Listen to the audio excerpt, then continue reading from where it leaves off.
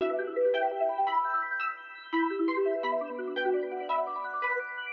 a giant when I step, ballin' like the Jets, starting Jersey like the Nets, to New York like the Mets. Yeah, I win like the Yanks, like the past, Belichick. G&T Sports Talk, how the show on the net, yeah. On myself, yeah, I bet, yeah. I put blood, tears, and sweat, yeah. From the east to the west, G&T Sports Talk, how the show on the net, yeah.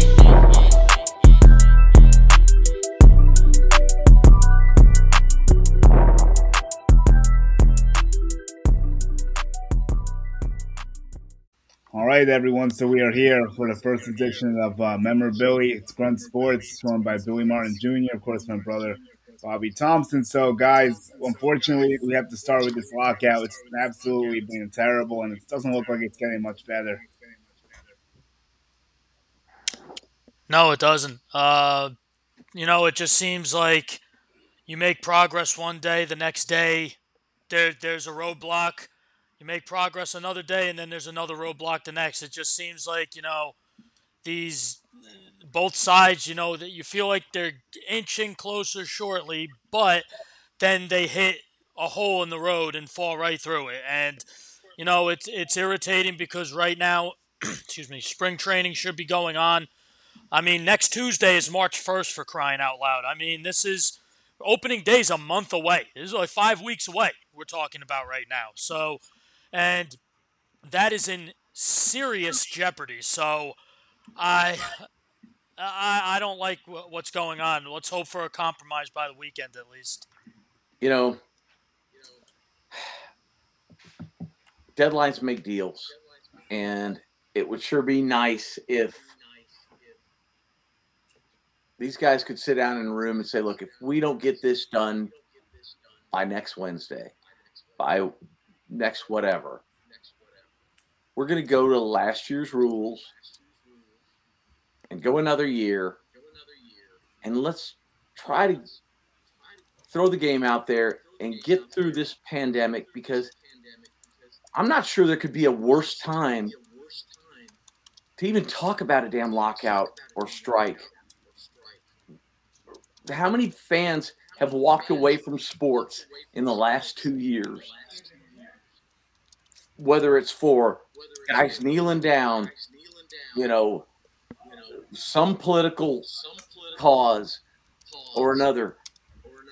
People don't want to hear about strikes. John Q. Public doesn't understand the billionaire owners or the millionaire players issue. They don't. They've all got to get up and go to work in the morning. So let's either let this go or let the three of us figure it out. And whenever we get to an impasse, rock, paper, scissors, and then figure out who wins. That's a very interesting way to look at it. Hey, why not? I mean, like if it gets baseball back, I mean, by all means. I mean, it's just something's got to give. I mean, this is just a problem with this, and we all knew it was inevitable. There was no getting away from this. Both sides just are really far apart on so many issues. It's not just one issue. Yeah. It's a lot of issues, and it just feels like, compromises in baseball. It just seems like there's none. Nobody wants to give. It's like, nobody wants to be like, oh yeah, I'm the one that caved in. I just let it go and all that. Like that's why it seems like it's happening. But you know what?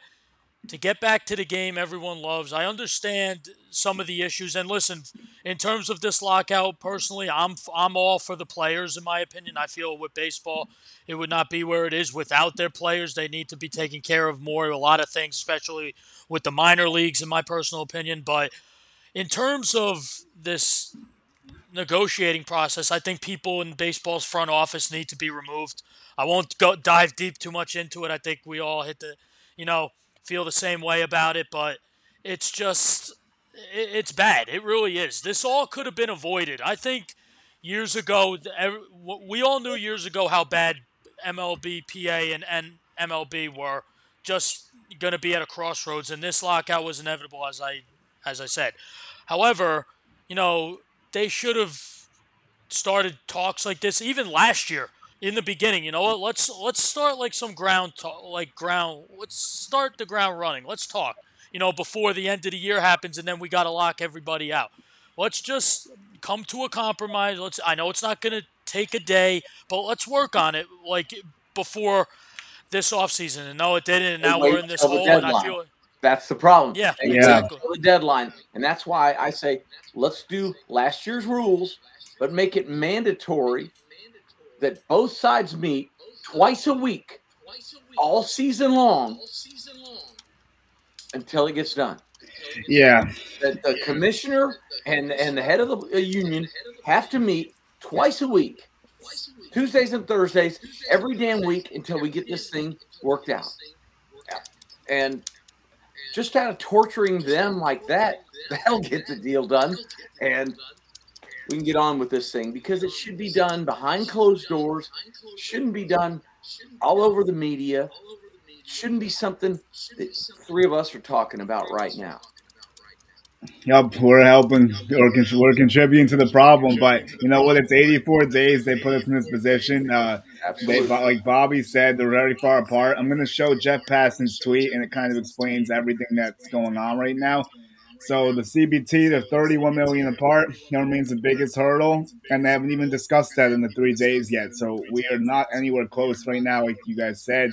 The bonus pool of arbitrations like 95 million, minimum salary 135K, and then the draft lottery is 3 picks. So that's a lot of stuff. But at the end of the day, right? Can't we find middle ground? Can't we, like, I guarantee you, if they took it to a mediator and he just split it down the middle at every issue and said, all right, let's try this for 1 year, see where we're at, and Yeah, then do a do-over next year. But if you don't have it done by this date, you're meeting every day, twice a week, 5 days a week, something insane like that to make it happen. Yeah, I mean, Yeah. that's a good idea. It's better than what we're seeing now. The only problem is that I don't want this issue to keep coming up again. That's the only thing I would say. But I like your middle grounds of like trying to resolve it as it's going on. But we don't want to be sitting here next year having this conversation. No, it's got to be over. It's the game's losing fans because of it.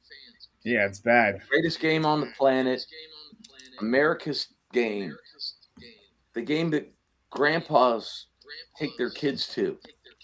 And, they want to talk about taxes and caps and all that stuff. Put a cap on ticket prices. Tickets used to be like going to a movie.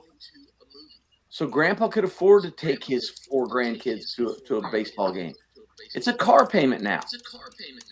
Yeah, Family. that's a good way of putting it. Yeah. So, a lot of people are walking away because of that. Yeah, they're doing insurmountable damage at this point.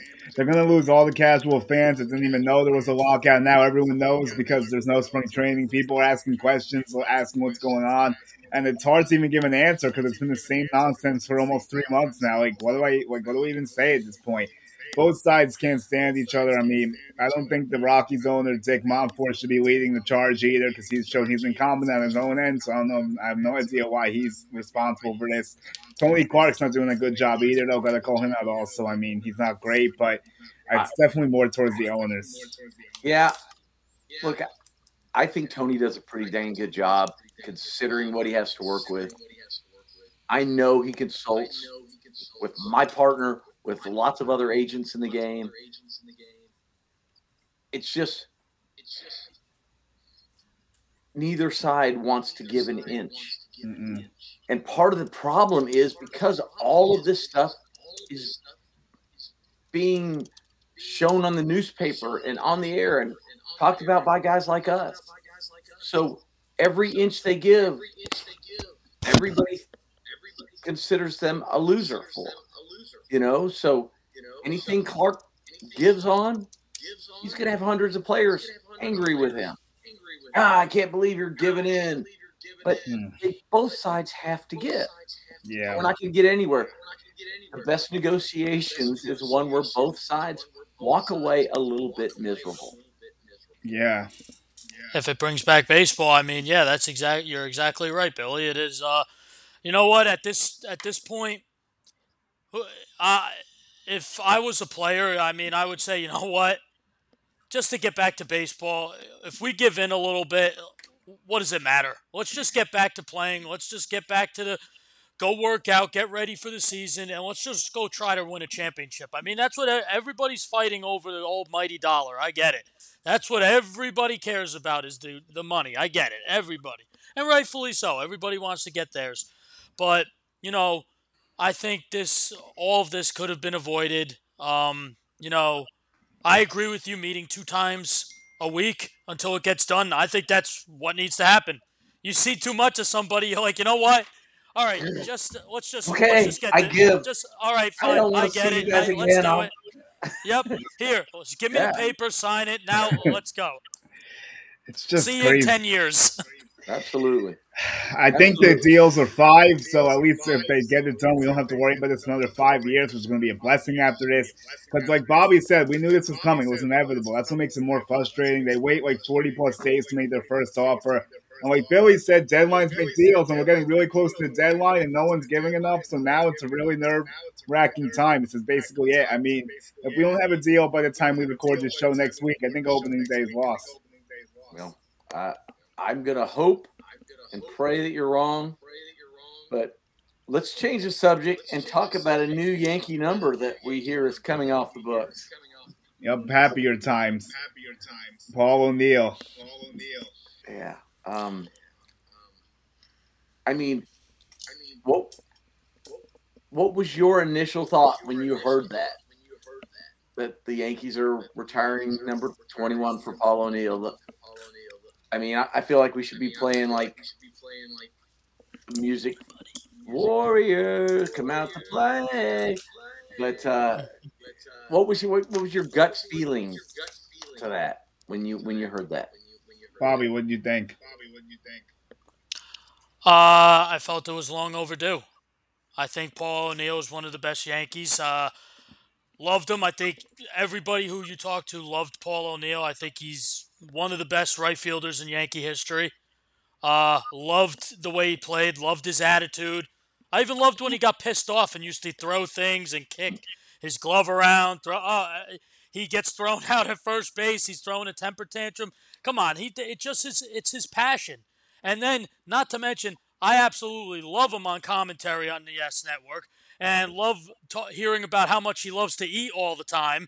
And he just seems like a real all around guy, and it's long overdue. That number 21, I think I saw something a few days ago. Latroy Hawkins was the last one to wear number 21 in the Yankees uniform, and that was in '08, the last year at the old Yankee Stadium. And somebody on the team gave him an issue because that's Paul O'Neill's number, and he switched it to 22, if I'm not mistaken. Yeah. And I think that it's long overdue. I think Paul O'Neill, that's my dad's favorite player. Uh, Once that broke, I remember my dad called me saying it's about damn time this happened. And it was just it's awesome. I really wish I live in Florida now. I could be up there to see that. Hey, maybe I will. So you know, it's just it's awesome. Long overdue, and can't wait to see that number in Monument Park with Paul O'Neill on there. Well, they did give him a plaque. They finally retired a number now. I agree with you guys. I think it was overdue. I thought this would have happened a while ago. And it's happening on the 21st of August, so it's very fitting for him. We're going to do 21 on the 21st. It all makes perfect sense. It's going to be a great day at the stadium. We'll definitely try to get out there.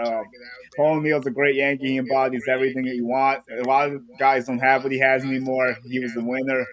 He won 4 World Series. I'll pull up the numbers here, but he was more than that, obviously. He played with the Yankees for 9 years, had 185 homers, 858 ribbies, just over 300 batting average. He was a good performer on the big stage with 10 homers and 35 ribbies in the postseason for the Yankees, too. And his OPS was 870 during the season, around 830 in the playoffs. So he was consistent. The big moment didn't scare him away.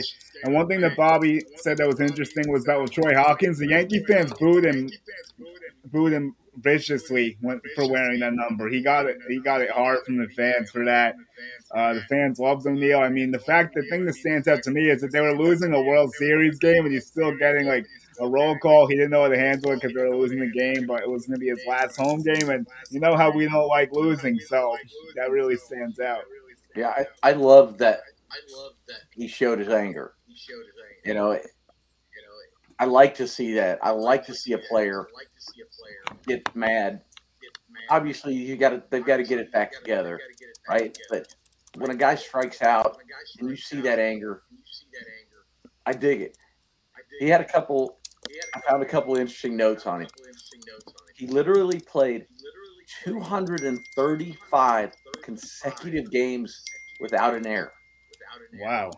Think about that, man, because we're talking about a guy that had a big arm and took pride in his defense. Which something we're not seeing as much in today's game. He was also the first 38-year-old in Major League history to be a 20-20 guy, to steal 20 bases Interesting. and hit 20 home runs. That was later equaled by Gary Sheffield in like 07. But I thought those were two really unique things that stood out. And he damn sure epitomized kind of the Yankee way, right? He was never happy unless he succeeded, unless he did well, unless he won. And like so many of the great Yankees, played great in the postseason. Absolutely. And, like I said, I love his attitude. He was a guy who I feel like that was, if you're looking for a blueprint of a George Steinbrenner type of player, I think Paul O'Neill is up there with a lot of them. I think he is a guy who was like you said, never satisfied, wanted to win always, and embodied what being a Yankee was all about. I love it. I love his attitude. I used to love watching games. I was really young too, and I remember Yeah. where I used to live in New Jersey, and my entire block, my really good friend at the time, his name was Paul, and he used to literally, he's like, "Oh yeah, I'm Paul O'Neill." Like he used to walk into school. Paul O'Neill had a great game the day before. He's like, "Oh, I'm Paul O'Neill." He wears O'Neill shirt. He's like, "Yeah, that's my guy. I'm Paul. That's my guy."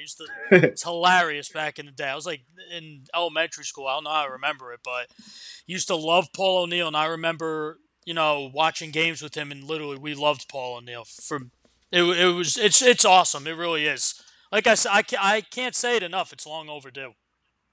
It's a great thing, and we need something to celebrate in this dark time that baseball's going through. So that was welcome news when I saw it. I was like, all right, we have something cool to talk about now at all this boring lockout stuff. But Bobby made a good point. Unfortunately, we were very young when he was in his prime, so we couldn't fully see like how we see things now. Like, we enjoyed him.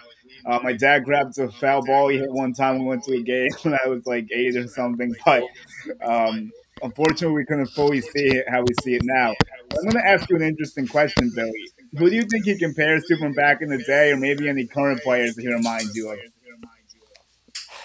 Wow. I mean,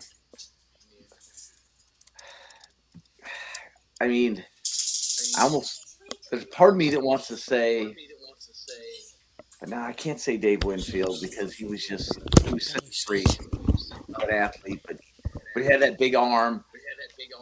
That's the first thing that I thought of. And he took pride in his defense, but he didn't get mad like Paul did. I mean, and that's a quality, I'm sorry, I just love. I can understand why. I mean, I'll tell you who played that way. Lou Piniella played that way.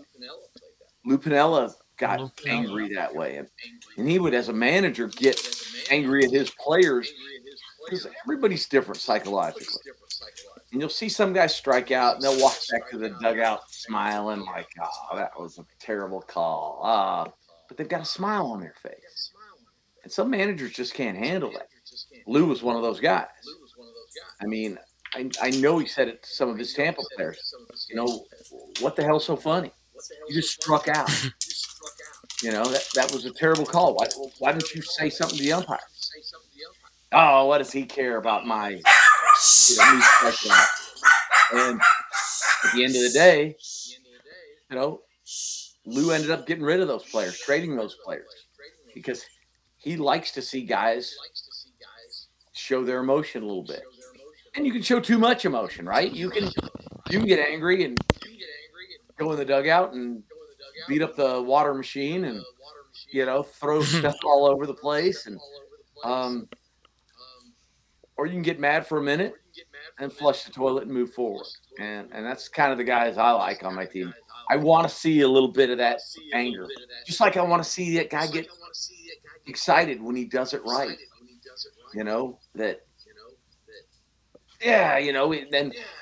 Then he gets it together, runs the bases, and tucks his head.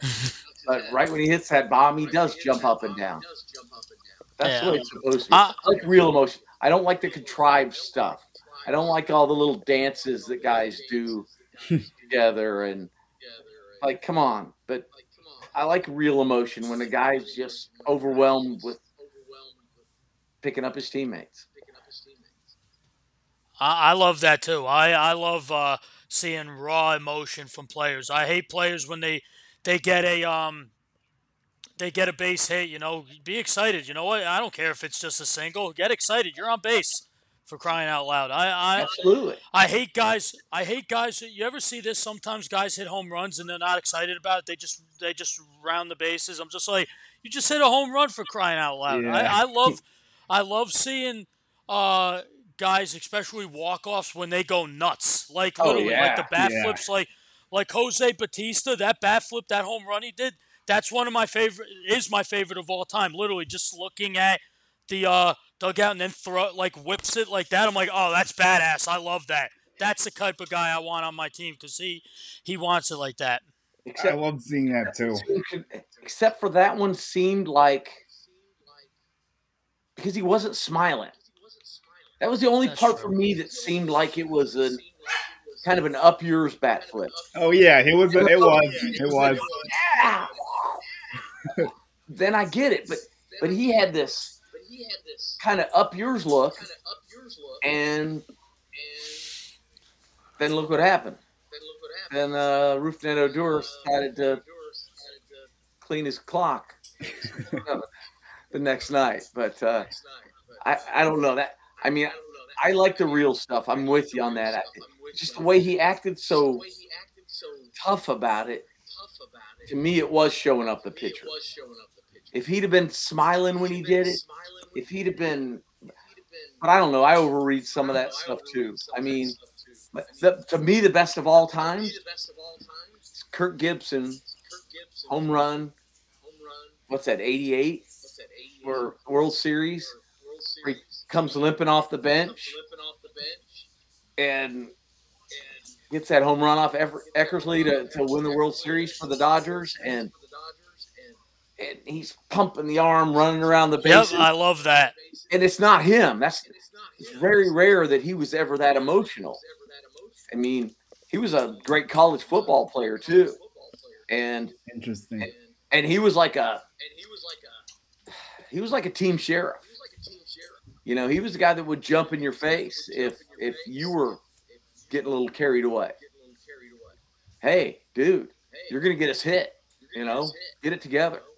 And it took him a while to warm up to that team because he was so rigid, kind of. So, knowing that about him, that's why that's my favorite celebration in history.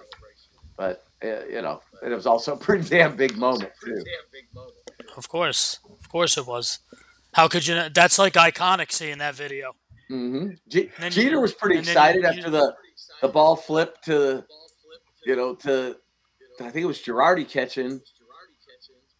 I can't remember who he got out. The one again. The Jeremy Giambi play. I think that was Posada. I think who's catching that game. Okay. The one where he did the flip, where he literally came out of nowhere and did that flip. Still watching this play, I still don't know how he did that. It's moments like that you love it. And speaking of Derek Jeter, that guy with raw emotion, you love that too because he embodied raw emotion too. I feel like he kept to himself a lot, but when he was on that field and he did something, you know how excited he was. He's the first one out of the dugout to congratulate a player when they did something. Oh yeah. Now, on a side note, Jeter's building something special in Miami. We got to talk to Miguel Rojas the other day, and they're starting to build some good things down there. I would watch out for the Marlins this year. Well, he took a page out of Mr. Steinbrenner's book. If you look what he did, I mean, I don't know how many of you guys know. We touched on it earlier, but George's story's pretty neat. He was born very rich. His father owned the American Shipbuilding Company. Okay, that's a pretty big company. But George wanted to chase his own dream. So he went to a military academy where he excelled. And think about how much a rich guy gets hazed at a military academy. He excelled there, and he went and started coaching at high school level in football. He coached at 2 different high schools and then went to Purdue University and Northwestern, and I may be screwing up the order. But did real well at both. But then Dad started getting sick. So he had to go run the family business. He had to leave his dream behind and dump the coaching shorts and go get serious, right? Well, he did so well with the American Shipbuilding Company that he took it to new heights it had never come close to. With all that new money, and that's when he started looking for an NFL franchise. But nobody was selling. The NFL was blowing up in the early 70s. And he stumbles across the New York Yankees for sale. So he gets a group of investors together, which included John DeLorean of the DeLorean automobile, like you see in Back to the Future. And they paid $10 million. You think about the numbers we were talking about, the strike and all this stuff, the lockout. Yeah. $10 million. That's a utility infielder now for a Major League Baseball team, right? Okay. Guess how much of his own money Mr. Steinbrenner used to become the principal owner of the now probably $5 billion franchise New York Yankees? How much of his own cash? I'll give you guys both a guess. I'm going to say half, 5. Julian? Well, I know what it is because you told me, so I'm cheating, but it's $500K.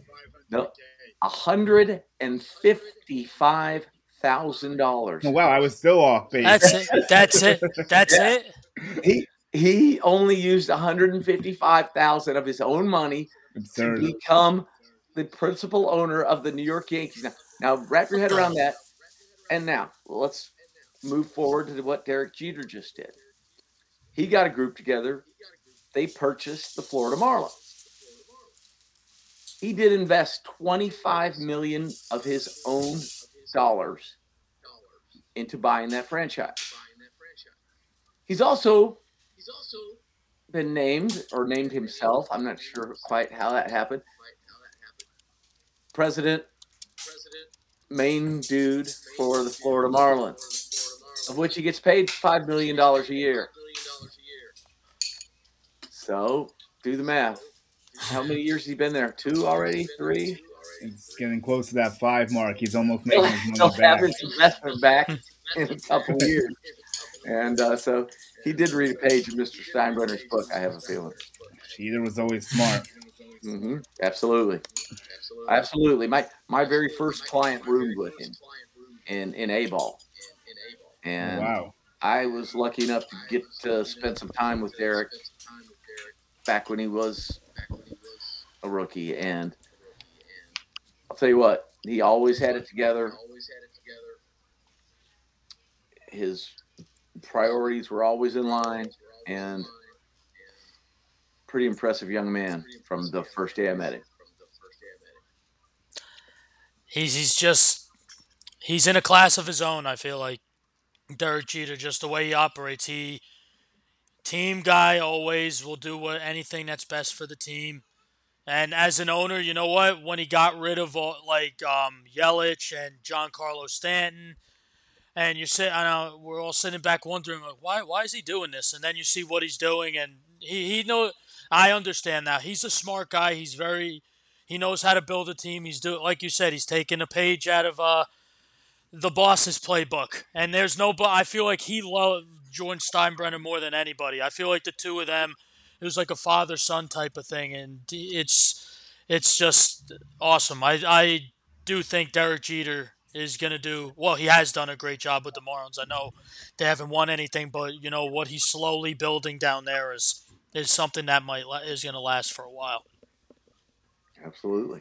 Now, speaking of that, there was some interesting news with the Steinbrenner family. I'm not sure if you caught this, Billy, but apparently the Yankees hired George's grandson, George Michael Steinbrenner, in some capacity. It's Hank's son. I'm Oh, gonna put that up right now. I don't know if you know anything about that or know him at all. But I was kind of surprised by that. I don't know if you have any thoughts on that.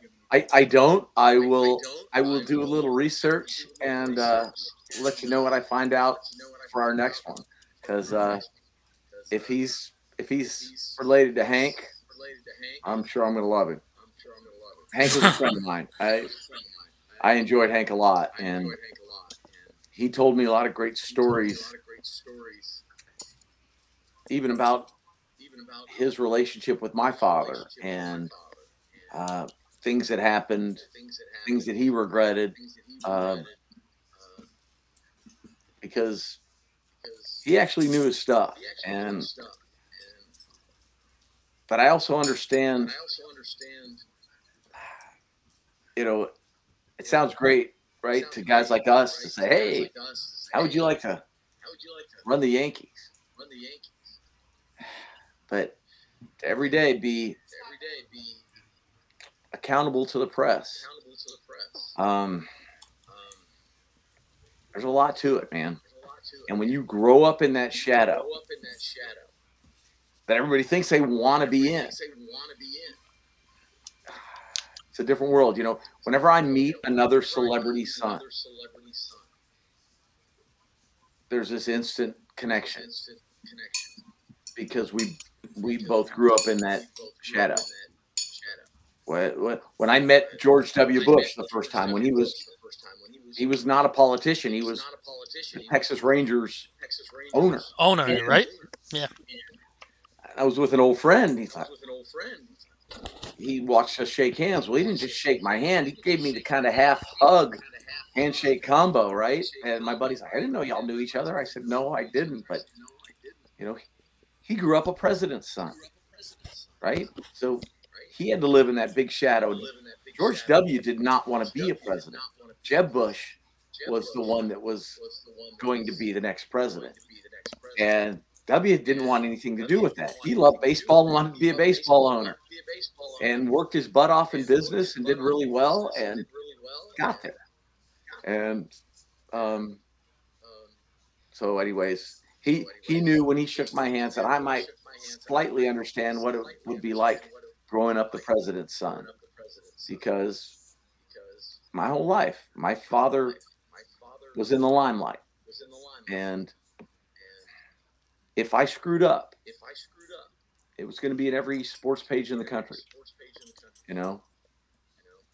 Billy Martin's son gets arrested for beating up two talk show hosts, or teasing. You never know. And you have to walk around with those things in the back of your head as a celebrity son. And it makes you not want to be in the limelight to some degree because of growing up, because you were forced in it as a kid. Right. So when I first got in television right out of college, I just wanted to be behind the scenes and produce and write the script and put the show together and sell the ads. And I didn't want to be on camera. Now that I have great hair, I've changed my mind. So would you say that it was just a large amount of pressure to, behave in a way like you were?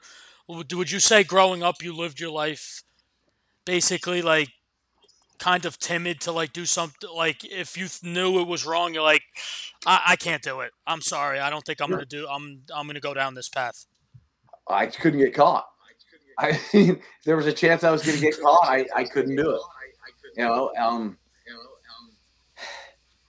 and even as a little guy, you would introduce yourself to people as, I'd say, hi, I'd use my middle name. I'm Billy Joe. Nice to meet you. Well, 2 weeks later, when that kid runs back to me and goes, you didn't tell me your dad's manages the Detroit Tigers. Yes, and now I know where I stand with you. Because most kids, when they met me, oh, wait, your dad's the Yankee manager? Buddy, hey! They wanted to be my friend, right? Because maybe I'd take them to the clubhouse, they get some autographs, hang out with the team. So yeah, you didn't even want to meet people that way. You wanted to, get to know them first, and then share that with them. Yeah, hearing that story, I would totally get that. If my father was like that too, I mean, I would really like. For me, it would be like I wouldn't want to disappoint him and embarrass him. That's the way I would feel, and be like, hey, like now they're writing stories about me, Dad. Like you don't need this right now, especially if it was during like playoffs and stuff like that. That's something. Yeah, no, if I was in that position too, Billy, I would feel the same way you did. Definitely.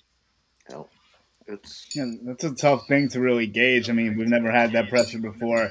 Personally, I know, but you've done a great job handling it, and you've done look where you are now and everything. We're so excited that you're on the team, and it's going to be a fun time for all of us. So let's move forward, and we'll close down here. I know we got the memorabilia. So we were talking before the show about some items. What are some items that you think go onto the radar? Some unique things that a lot of people wouldn't normally discuss that we can bring to light here. Well, obviously the memorabilia market is going way up, right? We just saw a Mickey Mantle card sell for $4.5 million, something crazy like that, recently. But to me, there's like your cut and dry memorabilia that it's easy to say, what's this signed jersey worth, or what's this card or autograph card or autographed 8x10 photo or a baseball with Joe DiMaggio's signature on it.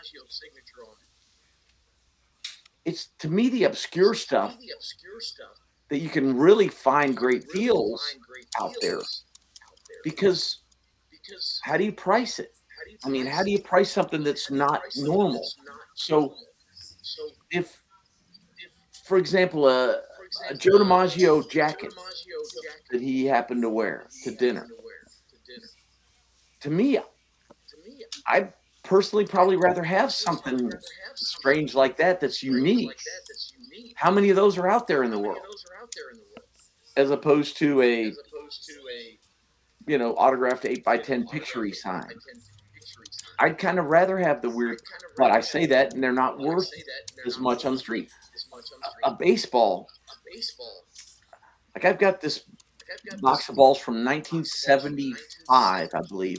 My father was managing the Texas Rangers, and they played their first Old Timers Day game, of which Joe DiMaggio, Mickey Mantle, Casey Stengel was there, Bob Feller, all these big name superstars came to this first game, and they just called it the classic old timers or something silly like that.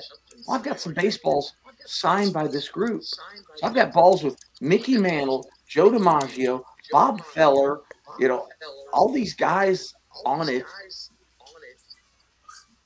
And you show that to people, and they're like, I don't know what that's worth. I mean, I'd just rather have Mickey Mantle. Okay, but it's not. To me, it's worth more than just a Mickey Mantle baseball or just a Joe DiMaggio baseball. But I think it scares people, and they don't know how to price it, deal with it. And I do want to spend a little time talking about odd things like that. My father smoked a pipe. You've seen tons of pictures of him sitting at his office in Yankee Stadium after a game doing his interviews with the press, holding a pipe in his hand. What are those pipes worth? If you could prove it was his pipe, what's it worth? And that kind of stuff to me is be a lot cooler. It had a lot more chance. What are a pair of his cowboy boots that he wore worth? You have a cowboy hat? What are one of his cowboy hats worth? Remember former Yankee and Oakland A catcher Mike Heath? Mike, to this day, still wears a hat Dad gave him that my father took off his head and gave to Mike. And Mike wears it all the time. He wears it to honor my father. When Dad was inducted into the New York State Baseball Hall of Fame, Mike wore his hat. Oh, that's awesome. Well, we do have some very notable news here who we can potentially close down with. Baseball just tweeted out the deal's not reached by the 28th. Games aren't being made up.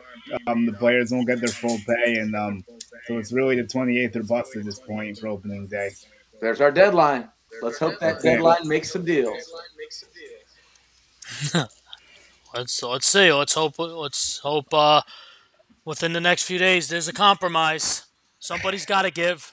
It's getting down to it. We really need to, let's hope that they get it done in these next. It's down to 5 days now. This is really it. Because if they lose the games, the battle's going to get worse because then the players are going to go want the full pay and they're not going to give it. So this is going to be a nightmare if they don't figure it out in the next 5 days.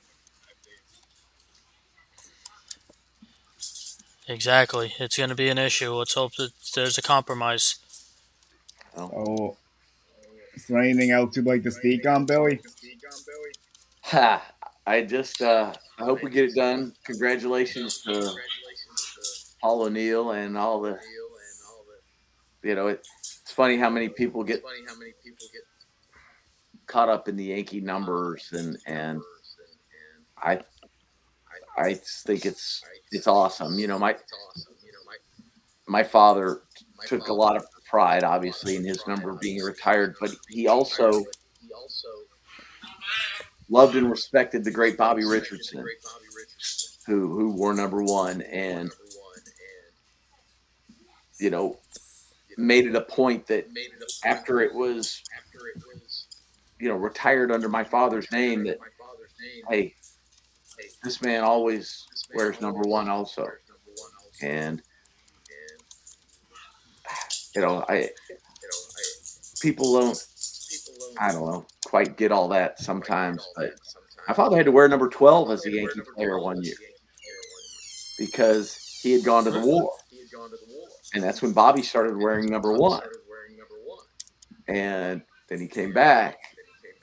And the end of the 55 season, Dad had to wear number 12 for a little while. So I just look at it. He was Dad and Derek Jeter built into one. There you go. That's a good way to look at it. Yeah. But I think it's something that's neat. People get concerned about it. Oh, they're going to run out of numbers. Well, if they do, then we can have a 1.5 and a 100. Why can't you go over 100? They're going to have to, I think, for our Yankees potentially. I was going over my dad the other day. I'm like, 1 through 10, we're done.